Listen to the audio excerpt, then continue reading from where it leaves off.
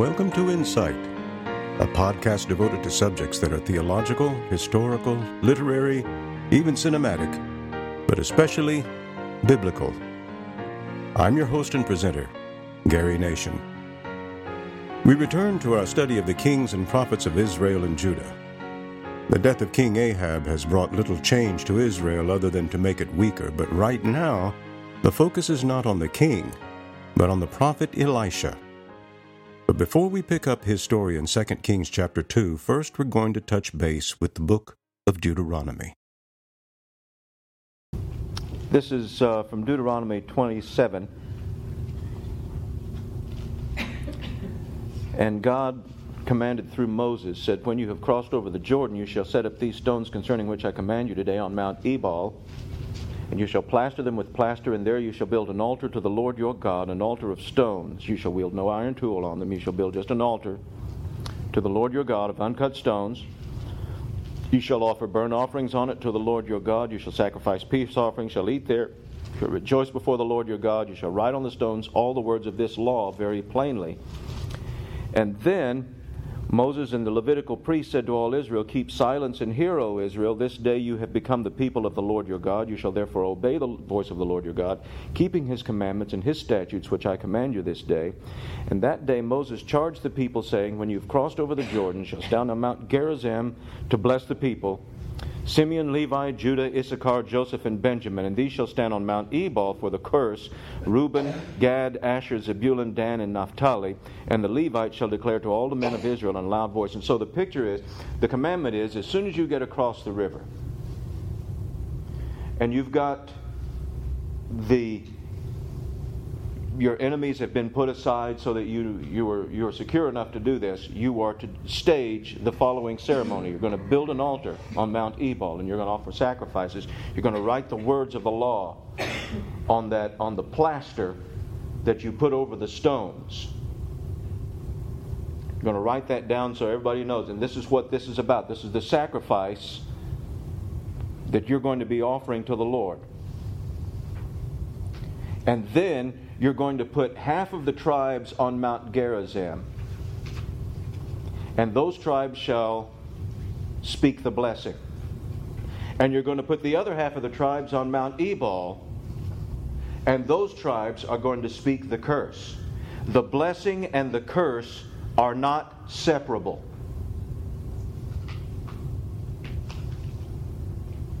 So it's not that these are the tribes that are going to be blessed and these are the tribes that are going to be cursed. It's one people, one nation. But some of you are going to be given the responsibility of speaking the blessing. The others of you are going to be responsible for speaking the curse. And it lays out a number of curses. "Cursed be the man who makes a carved or cast metal image, an abomination to the Lord, a thing made by the hands of a craftsman, and sets it up in secret. And all the people shall answer and say, Amen." Okay, that amen means you're in full agreement with this. From your heart and soul and with all your mind and strength, you are in agreement with the law of the Lord, and the curse of God falls upon anyone who commits this act. Cursed, and all these curses are put upon those. It seems at random, but it's not really at random. It is a selection of violations of the law. "Cursed be anyone who dishonors his father or mother," and all the people shall answer and say, what? Amen. "Cursed be anyone who moves his neighbor's landmark." Cursed on that person. Cursed be that person who cheats his neighbor by trying to shift the boundary. That's how serious God takes that whole issue. Curse on them. And all the people shall say, Amen. "Cursed be anyone who misleads a blind man on the road." Cursed be that man. And all the people shall say, Amen. Now when the people are saying Amen to this, that means, yeah, God, we agree. That person deserves a curse. Now when the person comes under a curse, and I'm not going to read them all for you, but chapter 28 then contains blessings of obedience, and then the curses that come upon the people for disobedience under the covenant. under the covenant of law. The covenant of law is a covenant of blessing and of cursing. And the blessings and the curses are not inseparable. Do this and you shall live. Disobey, go your own way, follow the idols, and you fall under the curse, and those are the ways of death. By the way, the passage on blessing is from in chapter 28, verse 1 through 14. The passage on cursing for disobedience is verses 15 through 68. 3 times more verses on the passage of curses than on the passage of blessing. That tells you something. Not that there's more curse than there is blessing, but emphasizing what we don't want to hear, and that is our disobedience brings upon us a curse, even as our obedience brings a blessing. I'm bringing that up to you because if we understand the context of what's going on, we will not have the problems that most modern people have when they read this passage of Scripture. We are in 1 Kings. Okay, I've got to shift my mark here. Excuse me, 2 Kings, thank you. Because my Bible opened up to 1 Kings because that's where I happen to have the marker in this particular Bible. This was not moved yet. No curse upon moving this kind of a landmark. Okay.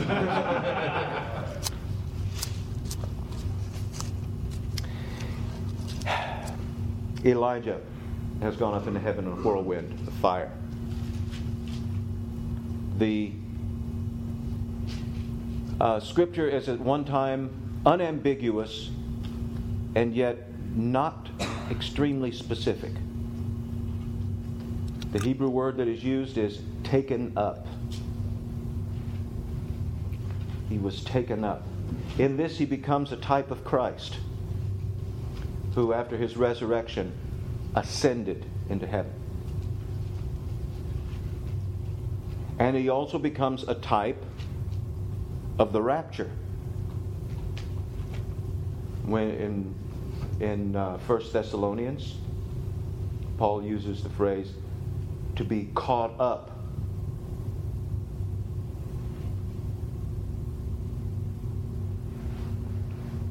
Of those who are alive at the return of Jesus. The dead in Christ shall rise first. Then we who are alive and remain shall be caught up together with them to meet them in the clouds, and so shall we ever be with the Lord. And the word rapture, by the way, where does the word rapture occur? Well, the word rapture is a synonym for the term caught up. So that's where that comes from. Okay. So Elisha has come back down. He has crossed the river. Or he hasn't crossed the river yet. We hadn't crossed the river with Elisha yet when we last left him. I'm trying to... Okay, here we are. We've got our bearings. Elijah has been caught up into heaven. Elisha speaks words. How can you comprehend what Elisha... I'm not sure we can comprehend what Elisha is feeling right now. It's got to be a combination of grief, awe, and exhilaration, all at the same time. And I'm not sure I'm not sure how a human soul can handle all of that, all at the same time. But here's Elisha, the man that he has served for the last few years, the man that he has been the diligent servant of, and has done everything at his bidding. He's been his messenger. He has been his butler. He has been his personal attendant. He has done errands for him. He's been his servant.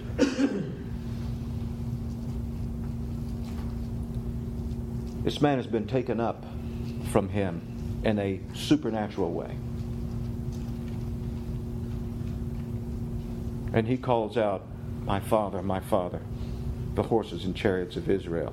And those two words first, my father, that's a very significant thing. Elisha had a father, a natural father. And he left his old life behind. And Elijah had become to him his spiritual father. And the horses and chariots of Israel. We get a glimpse here. He wasn't talking about the horses and chariots that carried him up into heaven. He was talking about Elijah. It's the horses and chariots of Israel. This is the man who's really kept Israel alive. This is the man who's defended Israel. This is the man who has been the front line of the spiritual warfare. And Satan, who has tried to destroy the work of God in Israel in order to interrupt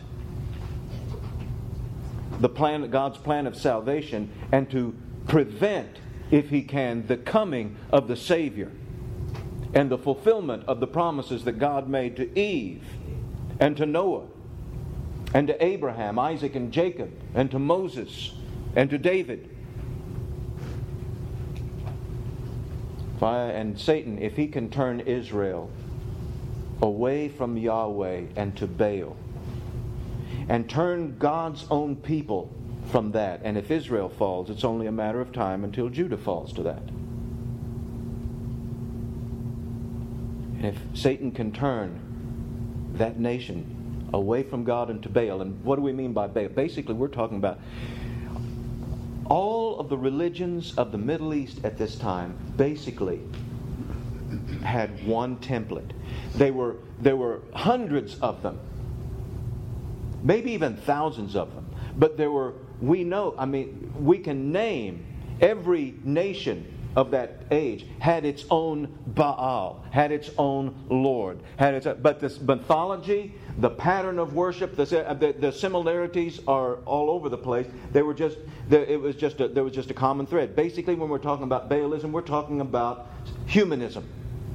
The Baalism that's most popular in the current day is secular humanism. That is humanism without a mythology, other than Darwinism, which is the new mythology for secular humanism.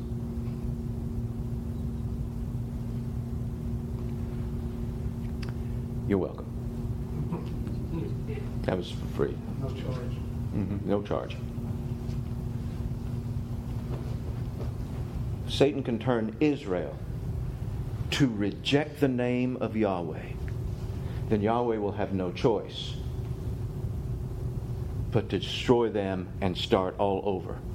As he threatened to do in the wilderness with Moses, as he had to do in the days of Noah.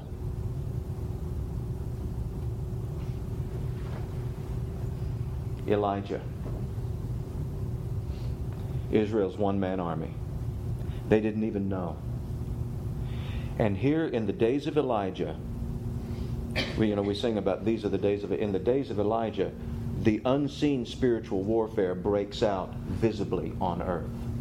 And you see this at key times in the salvation history throughout the Bible.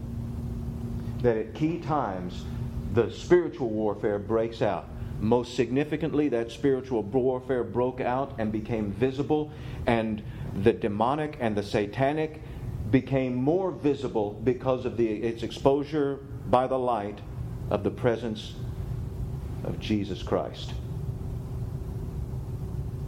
That's when it really becomes clear and explicit who Satan is and what he's been trying to do all along.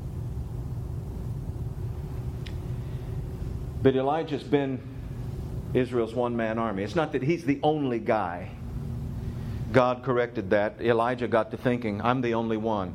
And God said, no, you're not the only one. And we'll take care of that. We'll take care of that feeling. And the first thing that Elijah did under the command of God was to go and select out Elisha to come and join him. And then they began, and in the next several years, Elijah's ministry didn't exactly go underground, but it was not that spectacular kind of thing that show it where he comes before the king and stands before the king every time something comes up. No, Elijah's not making headlines for the next several years. He's going around and he's starting seminaries. He is going around and gathering those who have a call of God upon their lives and showing them how to determine whether they are prophets or not, whether God has given them a word to speak or not, and how to take that word and how to speak it, how to hear God and how to speak for God. And he begins to build clusters of that. And on his way to being taken up, he goes around and he visits 3 of those schools. 4 those, I call them schools. I mean, that's an informal sense. They're gathering. It's a congregation and fellowship as much as it is a place of learning. So he goes and he visits the sons of the prophets, is what they're called. So he goes and visits them and goes on their way. So Elisha has been the servant of Elijah in these days, and he goes and he watches his master go up into heaven, and in grief he tears his clothes. That's the conventional sign of grief, to tear your clothes. And why tear the clothes? Well, you just don't go out and get a set of new clothes right off the rack. Clothes are a precious thing. When you tear your clothes, that means that's a sign this part of my life is over.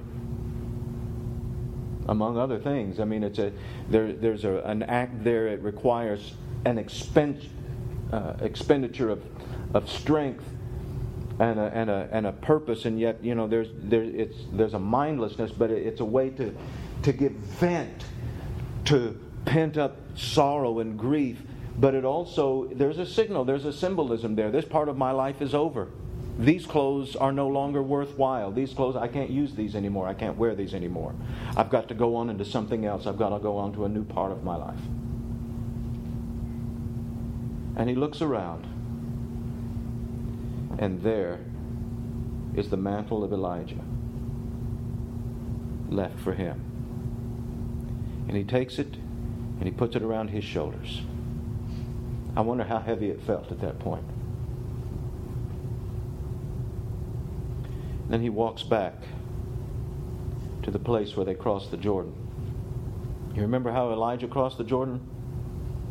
Elijah had taken that mantle and rolled it up into a roll and taken it and slapped the water with it. The water went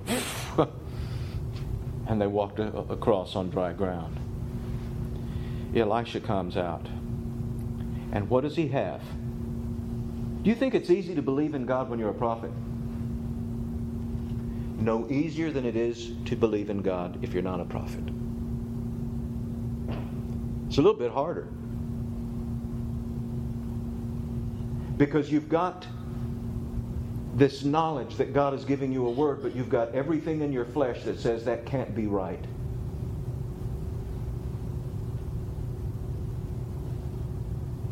And he comes back across and he stands at the water's edge. What is he feeling? What is he thinking? He knows, because he had asked, let me have a double portion of your spirit. By which, remember, he did not mean let me have twice as much as what you had. Although, let me tell you an ironic fact. Footnote. There are twice as many miracles of Elisha that are recorded as of Elijah. Just a little note.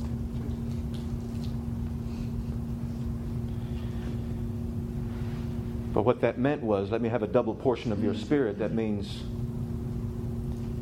let me take your place. And Elijah's word back to him basically was, that's not my call. I'll do what I can. I'll put a good word for you. And if you're still here, I mean, it's kind of like all along the way, Elijah gave him Elijah basically is saying, you really want this? He makes Elisha count the cost. As Jesus required his disciples to count the cost, Elijah makes Elisha count the cost. Do you know what it's going to be like, Jesus said, to follow me? You're going to have to take up your cross and follow me. Elisha basically is giving Elijah is giving Elisha the same opportunity. Count the cost. Make sure you're really going to take this up, because this is not an easy thing. You can go back to private life and you can retire, and nobody will think the worst of you. How difficult is this? Let me just shoot forward ahead and project a little bit. Elijah is going to have his own servant, his own picked guy, one of the top students of the class, probably the top student of the class. We even know his name, Gehazi. We don't know Gehazi as a prophet. We know him as a washout. We'll get there. It's not an easy thing to do this. So Elijah gives him every opportunity to back out. But when Elijah is taken up, Elisha is still there. And Elijah had told him, if you're still here when I'm taken up, you'll have what you've asked for. But he didn't feel any different. The only thing that was different is that Elijah is gone and his mantle, his cloak, is still here. And that cloak is now mine by right of inheritance. So he takes his cloak. It's not that the cloak has any supernatural power. It doesn't. We live in such a superstitious age, and they were superstitious in those days too. And there are people who would want to come and touch the cloak, pray to the cloak, make a shrine of the cloak. No. But Elisha does what he saw his master do. He rolls it up. And he looks up into heaven and he prays this strange prayer. Where is the God of Elijah?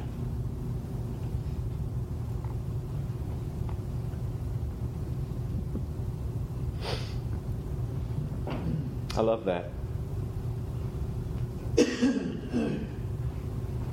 I remember Jack Taylor telling a lady who was saying, well, I want to follow the Lord, but I'm just afraid to go out on a limb. And Jack Taylor said, honey, don't you know that if you go out on a limb with Jesus, the tree will fall before you do? The tree may fall, that limb's going to stay up there. But you don't know that until you do it. And he rolls up that cloak. He says, where is the God of Elijah? And he strikes the water with it, slaps the water with the cloak, just as his master had done. And there are 50 sons of the prophets on the other side of the river over there, the other riverbank. They're watching this. And they had seen Elijah go over, and Elisha with them. And now they see Elisha coming back alone. They knew it. Then they saw Elisha slap the water the way Elijah had and walk across. And they're like, whoa. You know, Elisha doesn't make a big deal about it. Comes on in, goes in. What's for supper? I don't understand that prayer. What's it? Could you? Where is the Lord? Where is Yahweh, the God of Elijah? Yeah, what's the significance? It tells us something of Elisha's frame of mind. Basically, it is saying he is praying for God to do in him what he did through Elijah. He is acclaiming the same God who is the God of Elijah is my God. That's the God I believe in. But he's going out and he's saying, God, I'm out here. You are invisible. I am not. Those guys are watching me. They're looking to see whether you've put your anointing on me. Are you going to back me up? That's an inquiry as much as it is a request. And it indicates to me, it gives us a glimpse into the mind of a prophet. We think everything's so, and this is my point, we think everything is so easy. Well, he was a prophet. He knew what God was going to do. He knew what God was saying. Not until he steps out and does it. You've got to have faith. And Elisha begins at this point, and he demonstrates a faith, and it's something to Elisha's credit, he never backs away. And this is one thing we find out about Elisha, that he's the same thing. He continues Elijah's ministry. Elijah was done. But when Elisha comes in, God's work does not miss a beat. And Elijah's ministry continues with Elisha, and that's what the double portion is. But he said, God, show me. Show me if you're here. And then he does something his words seem almost doubting. But then he does, what does he do? Does something very audacious. Just what the prophet did. And God answers him. So that's what's going on here. Elisha, in other words, is not being presumptuous. Saying, God, show me that this is your calling on my life. Show me. Because what was Elijah's ministry? It was for the living God. Elisha now is taking up that ministry. So he goes on across. And so there are 3 signals that come next in the story and in the remaining part of chapter 2. And then in chapter 3. So let's see if we can get through chapter 3 this morning. And when the sons of the prophets who were at Jericho saw him opposite them, they said, the spirit of Elijah rests on Elisha. They acknowledged that. In my mind, that question is as much for those guys across the river. That's a good word too. That question, where is the God of Elijah? Because they undoubtedly heard him say that. Water carries across the water, and even, we don't have a rushing Jordan River at this point. But the water, they heard him say that. Where is that? So his words. And to also reinforce this thing. All these things. So now when the sons of the prophets so they said, the spirit of Elijah rests on Elisha. I mean, they knew that. They said, he's our new professor. The mantle has been passed. The mantle has been passed. And they bowed to the ground before him. Now that's significant considering what comes next. They said to him, behold, now there are with your servants 50 strong men. Let them go seek your master. It may be the Spirit of the Lord has caught him up and cast him on some mountain or into some valley. Let us go. We've got 50 guys who are ready to go out and look for Elijah. And Elisha says, no. Why? Elisha knows you're not going to find him. He's not there. God has taken him. He's not there. You remember the story of Enoch? Enoch walked with God. God took him. Wasn't there. You remember the story of Moses? Moses went up to Mount Nebo. He died, but God buried him. And there are other stories that God accumulated with it that are referred to elsewhere, that are referred to in the New Testament, about Satan contending with Michael, the archangel, for the body of Moses, and Michael saying, I'm not going to mess with you. The Lord rebuke you. And so, that goes. So we've got all say they never found Moses. They certainly never found. You're not going to find Elijah. But they said, well, we got to know. We've got to know. And in their mind, I'm pretty sure they're thinking. I don't think that they're thinking that Elijah is still alive somewhere, although on this earth. I don't think they. But they may have. They may thought, we've got to find out. They just couldn't let it go. And if his body is out there, we don't want just the buzzards to get him. Say, did God bury Moses? Yes. But we've got to know. And so they nagged him. They did. They nagged him. And finally, Elijah, it says, he became ashamed. That's another way of saying, what's with you guys? Okay. Go ahead and go look. It's not like it's against the law for you to go look, but just get out of here, leave me alone. Well, they honored their ancestors and their prophets and stuff. And God had to have taken Elijah because if they wanted his bones that badly, they would have worshipped the bones instead of the God. And you've got to understand also, by this time, there are these people these men know the difference between them and their culture. Their culture has been going this way, and they have been taken with the truth of God, and they are going this way against the culture. And Elijah was very high for them. They recognized that the spirit of Elijah rested on Elisha. They weren't dishonoring Elisha. They weren't doubting Elisha's story. But they had to find out for themselves. They were like Thomas, who he said, I can't believe this until, you guys, this is all great for you. You saw Jesus. I wasn't there. I need to see him too. And actually, he did. So that became part of the resurrection testimony of the Lord. And so all of it. So then they go back, and then they come back and say, we couldn't find him. And Elisha said, duh.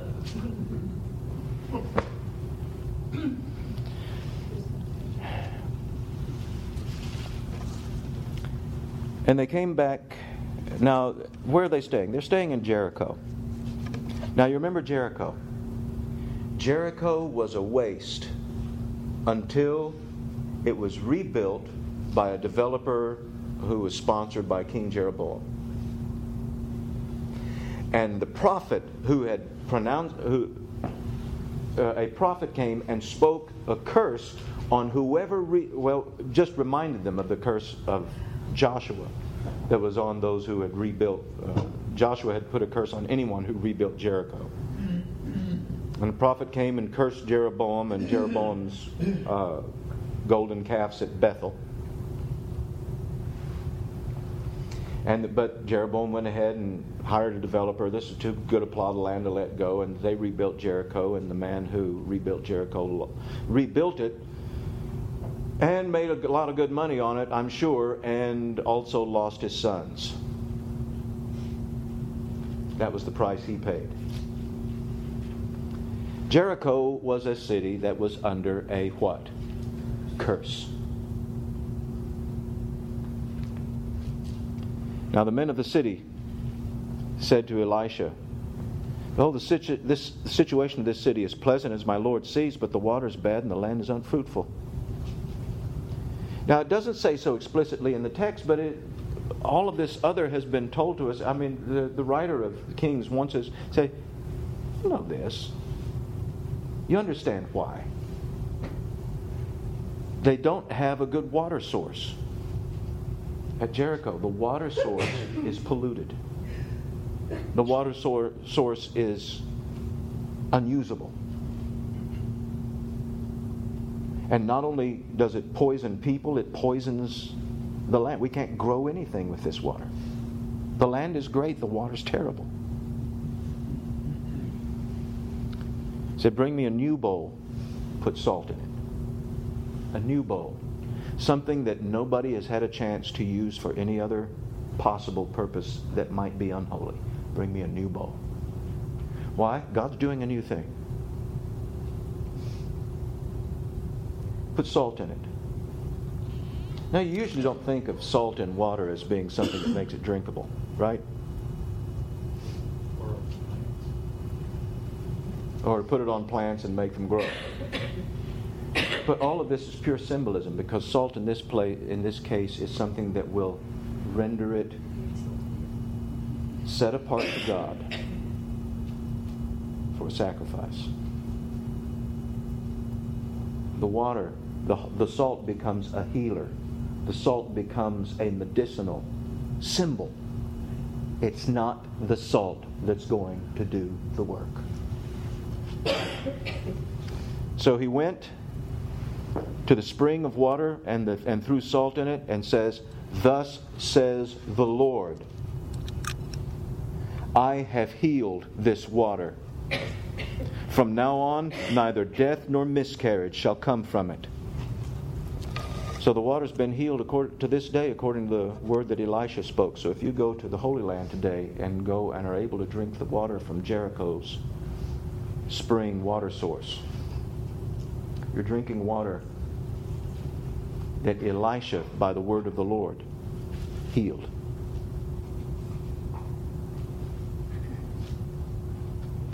What is being done here?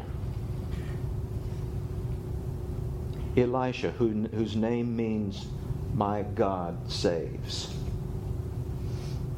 Just like Joshua, whose name meant Jehovah saves. Elisha, whose name means my God saves, is coming, and he is... What is he showing us about the intent of God? Was Jericho a blessed city? Jericho was a city that was under the curse of God. And Elisha is coming, and what is he doing?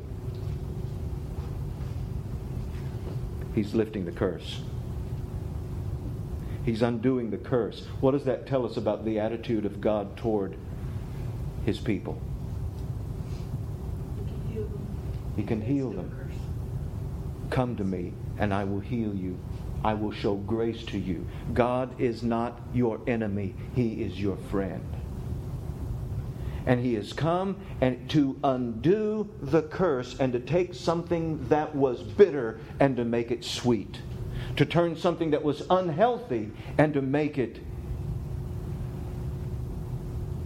beneficial. The same thing happened with crucifixion. To be put on the cross was a curse. But because Jesus took the curse, we are saved.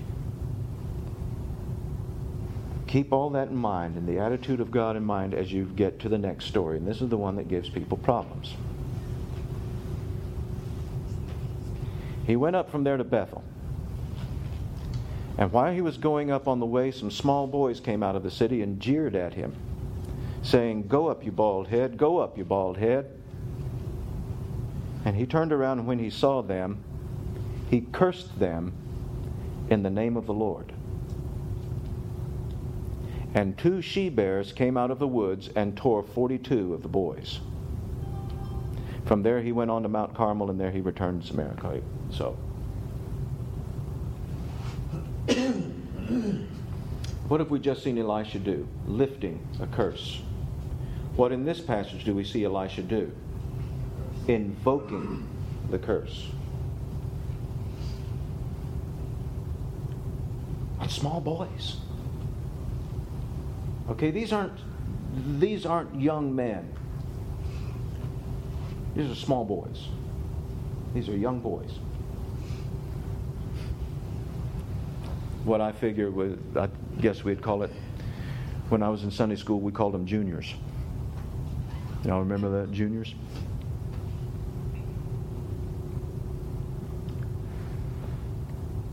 They come out, and there's a gang of them. Obviously, this is a large congregation of boys.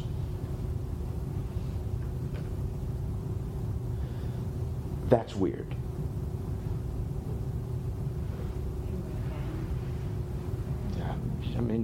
You've got some gang characteristics of some very young kids. But they are kids. Who've been taught by their parents. Where do they live? Where do they live? What city is this? Is that Bethel? Bethel. Now, what's been going on at Bethel? What is Bethel significant for at this particular time? This is the center. This is the center of the idolatrous worship that was begun by Jeroboam, for whom every king in Israel who continued to support this mode of worship was pronounced evil in the sight of the Lord by the writer of Kings. Every one of them was a stinker. As far as this goes, if he did nothing else wrong, he kept this thing going because it was an abomination to God. What was the first curse of those that we read from Deuteronomy? Was on the curse on anyone who made a graven image. Is God serious about all of this? Remember, we are in the context of blessing and cursing. Blessing and cursing is how the covenant worked out, but it is also the emblem of the spiritual warfare that's going on that is unseen.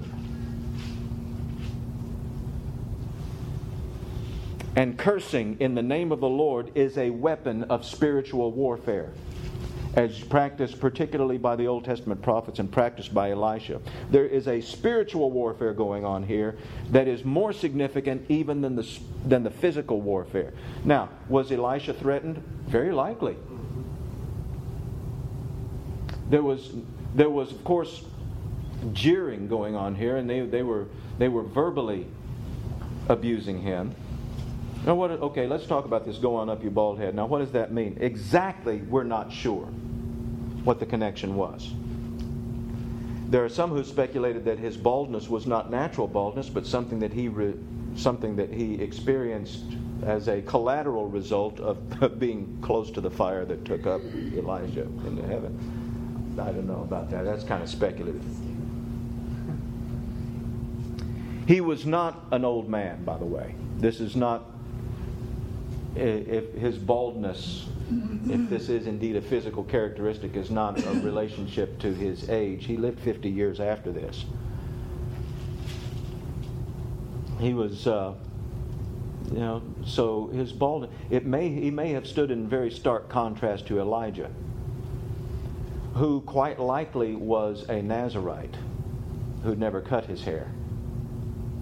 And that when it refers to, they were talking to him and trying to describe Elijah to Azariah back in chapter 1. They referred to him as a man. The best translation is that, he wore a garment of hair, but that could be translated, that really hairy guy. So you could see a very strong contrast between this bald-headed fellow and this big, really hairy guy, So when they say go on, but the reference go up is very definitely a reference. The word has gotten out that Elijah was taken up into heaven. And what do you suppose the talking heads on the equivalent of the talking heads on Israelite TV, how they would have been treating that whole story? Why, they'd be mocking it.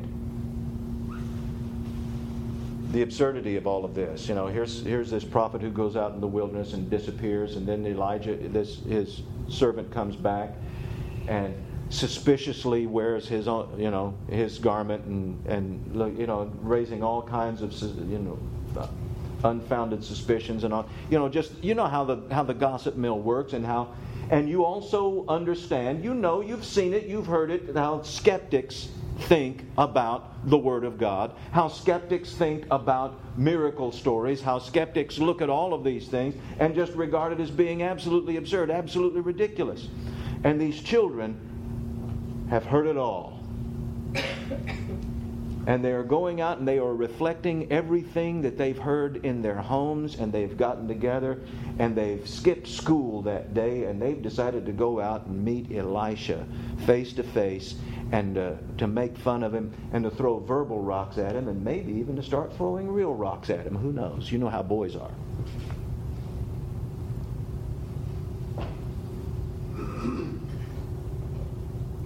So when they say, go on up, you bald head, say, your master went up, why don't you go up?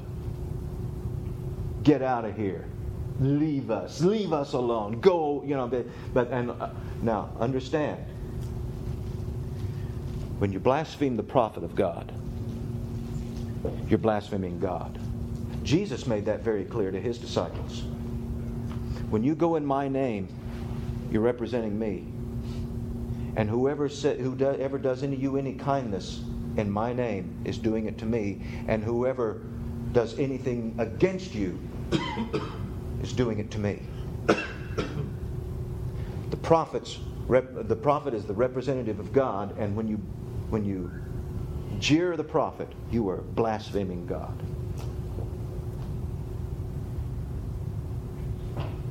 And Elisha turns, and all in the world he does is invoke the curse which is already upon the city, already upon every family, already upon everyone there. He invokes the curse of God upon them. And what does he actually do? What does Elisha do? He curses them in the name of the Lord. He says, may the curse of God be upon you. May the curse of Yahweh be upon you. May the curse of the law be upon you. He is invoking the judgment. He is invoking a judgment now rather than one to come. And then what happens next? Bears come out. Two. It specifies two. Two she-bears. Now, what causes she-bears to attack? They're protecting their youngins. It says there were two.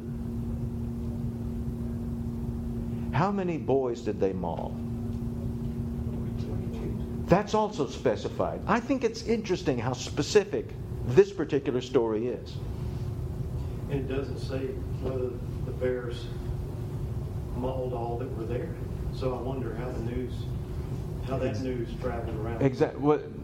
Yeah, but here's the thing. Those bears moved awful fast, or those boys moved awful slow.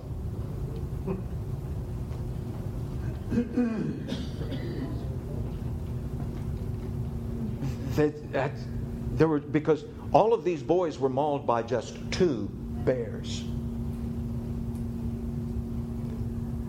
There's some mystery about that, and I'm not all sure what it all means, but I'm pointing out to you that what has taken place is a covenant event. This is an event that is under the law of God.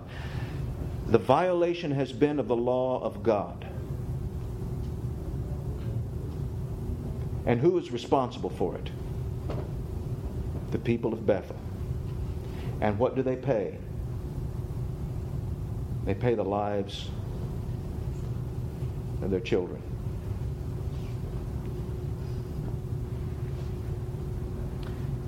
God has come and He has blessed a place that is cursed. But when those people who come out from the place that is cursed to curse the prophet, there is no blessing for them. And there's no forgiveness either. But then he goes on. Chapter 3.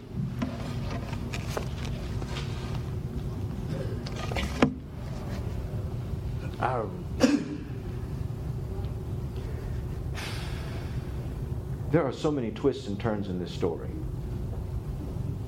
There are more twists and turns in this story than there are in a Stephen King novel. But let's see what we can get into it. Let's see how far we can get before we just get stopped. 18th year of Jehoshaphat, king of Judah. They'll say, now we've got a flashback. We've already been told about Jehoshaphat and Jehoshaphat's passing, but now we've got a flashback. 18th year of Jehoshaphat. These are in the later days of Jehoshaphat. Jehoram the son of Ahab became king over Israel and Samaria. He reigned 12 years. He did what was evil in the sight of the Lord, though he was not like his father and mother. He did put away the pillar of Baal that his father had made. Nevertheless, he clung to the sin of Jeroboam the son of Nebat, which made Israel to sin. He didn't depart from it. So he still stunk, but he just didn't stink nearly as bad as his father did. Okay. Now Mesha the king of Moab was a sheep breeder. He had to deliver the king of Israel 100,000 lambs and the wool of 100,000 lambs. When Ahab died, the king of Moab rebelled against the king of Israel. So King Jehoram marched out of Samaria at that time, mustered all Israel. He went and sent word to Jehoshaphat, king of Judah, the king of Moab has rebelled against me. Will you go with me to battle against Moab? And he said, I'll go. I'm as you are. My people are as my people. My horses as your horses. And so we've got Jehoshaphat behaving the same way. He's always wanting to reach out to the northern kingdom and do that. He reached out to Ahab, got kind of rebuked for it. Apparently didn't learn his lesson from that, because he says, okay, yeah, I need your help. Now, Moab was a vassal state to Israel. Edom was a vassal state to Jehoshaphat. Let me point out one of these ironies to you. Jehoram, son of Ahab, wicked, disobedient king, loses the vassal state. He's going to lose. I'm just going to go ahead and tell you in advance of it. He's going to end up losing Moab. Edom remains a vassal state under Jehoshaphat, a righteous king. Both of these kingdoms were conquered by David. Moab stayed on the line up to this point. Edom's going to stay Judah's vassal state and pay tribute to Judah through this time. But when Jehoshaphat's son, who is not righteous, takes over, Judah loses Edom. This is a time when God is beginning to strip away one blessing after another. They can't see what's going on. They don't understand that they had lived a protected life and that God is removing one layer of blessing that He had given them over another because of the curse that is on the land because of the idolatry. They don't see the connection. We don't either. We're always misinterpreting what God is doing. We can't see that I might be doing something wrong. That's cause it must have been if God's doing something, it's because they're doing something wrong. It's not my fault, it's their fault. God's just turned against us. God, it's just all of this going on. Okay, so Jehoshaphat says, okay, yeah, we'll go with it. Now here's an interesting thing. And before going out to war with Ahab, Jehoshaphat called for a prophet. Let's see if we can get a word from God on this. Don't see Jehoshaphat doing that at this point. So just do this. And in return, Jehoram says, I'll let you plan the strategy. Which way do you want to go?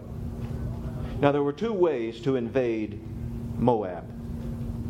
One of them was the easy way that was north of the Dead Sea. Take that route north of the Dead Sea, but you're going to have to bypass Jabesh Gilead, which, despite Ahab's campaign, still belongs to the Syrians.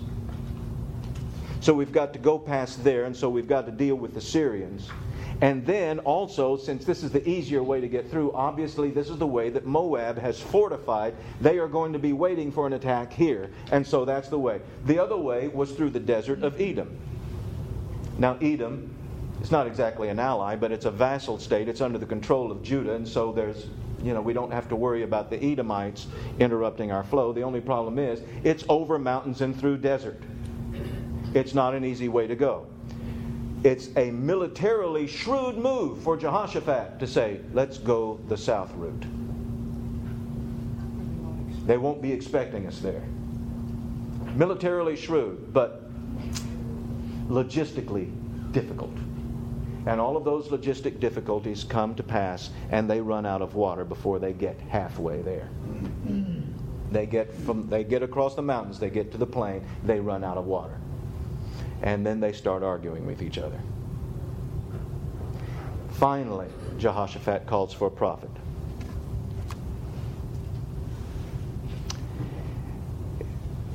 Verse 11. Jehoshaphat said, is there no prophet of the Lord here through whom we may inquire of the Lord? Then one of the kings of Israel's servants answered, Elisha the son of Shaphat is here, who poured water on the hands of Elijah. Notice how that's called. He poured water on the hands of Elijah. I was telling you, Elisha was Elijah's servant. That's the servant's job. He poured water on the hands of Elijah. But this, and now he is elevated to his spot. So Jehoshaphat said, the word of the Lord is with him. So the king of Israel and Jehoshaphat, the king of Edom, went down with him. Elisha comes up and says, first of all, he takes one look over at Jehoram. He says, I don't even know why I'm here, standing in front of you. If it weren't for the presence of Jehoshaphat, I wouldn't even talk to you. So he shows the same kind of easygoing tolerance that Elijah had. He said, go to the prophets of your father and the prophets of your mother. King of Israel said to him, no, it's Yahweh who's called these three kings to give them into the hand of Moab. Look at what he's done. He calls and he says, no, God's to blame for this. This debacle is God's doing. God has brought us here to defeat us. God has brought us here to destroy all of us. Jehoshaphat there worships the Lord. He worships Yahweh. Jehoram has just slandered Yahweh. Whose idea was this to go? Jehoram's. Who was he blaming for it? It's Yahweh's fault. Yahweh always does this. He did this to my father. He brought us together to go and so he could get my father killed out in battle, and now he's brought us here to kill all of us. At this point, Elisha is ready, I think, just to spit and walk out of the room. But instead, God gives him a word. Verse 14 is, as the Lord of hosts lives before whom I stand, were it not that I have regard for Jehoshaphat, king of Judah, I would not look at you nor see you. Bring me a musician. I need to hear some music. I need to get out of this place mentally. I need to get out of this place. I need somebody to play some praises right now, because right now I'm not in any mood to hear from God. I love that. Elisha gets a word from the Lord, and the word of the Lord, just projecting, we'll finish this story next week. The word of the Lord comes, and the word of the Lord is, no, matter of fact, number one, you're going to have water in the morning, and it won't rain. It's not going to be from rain. It's not going to rain. But you're going to come out and look in the morning, there's going to be water. And number two, you're going to beat these guys. And that's not even the end of the story.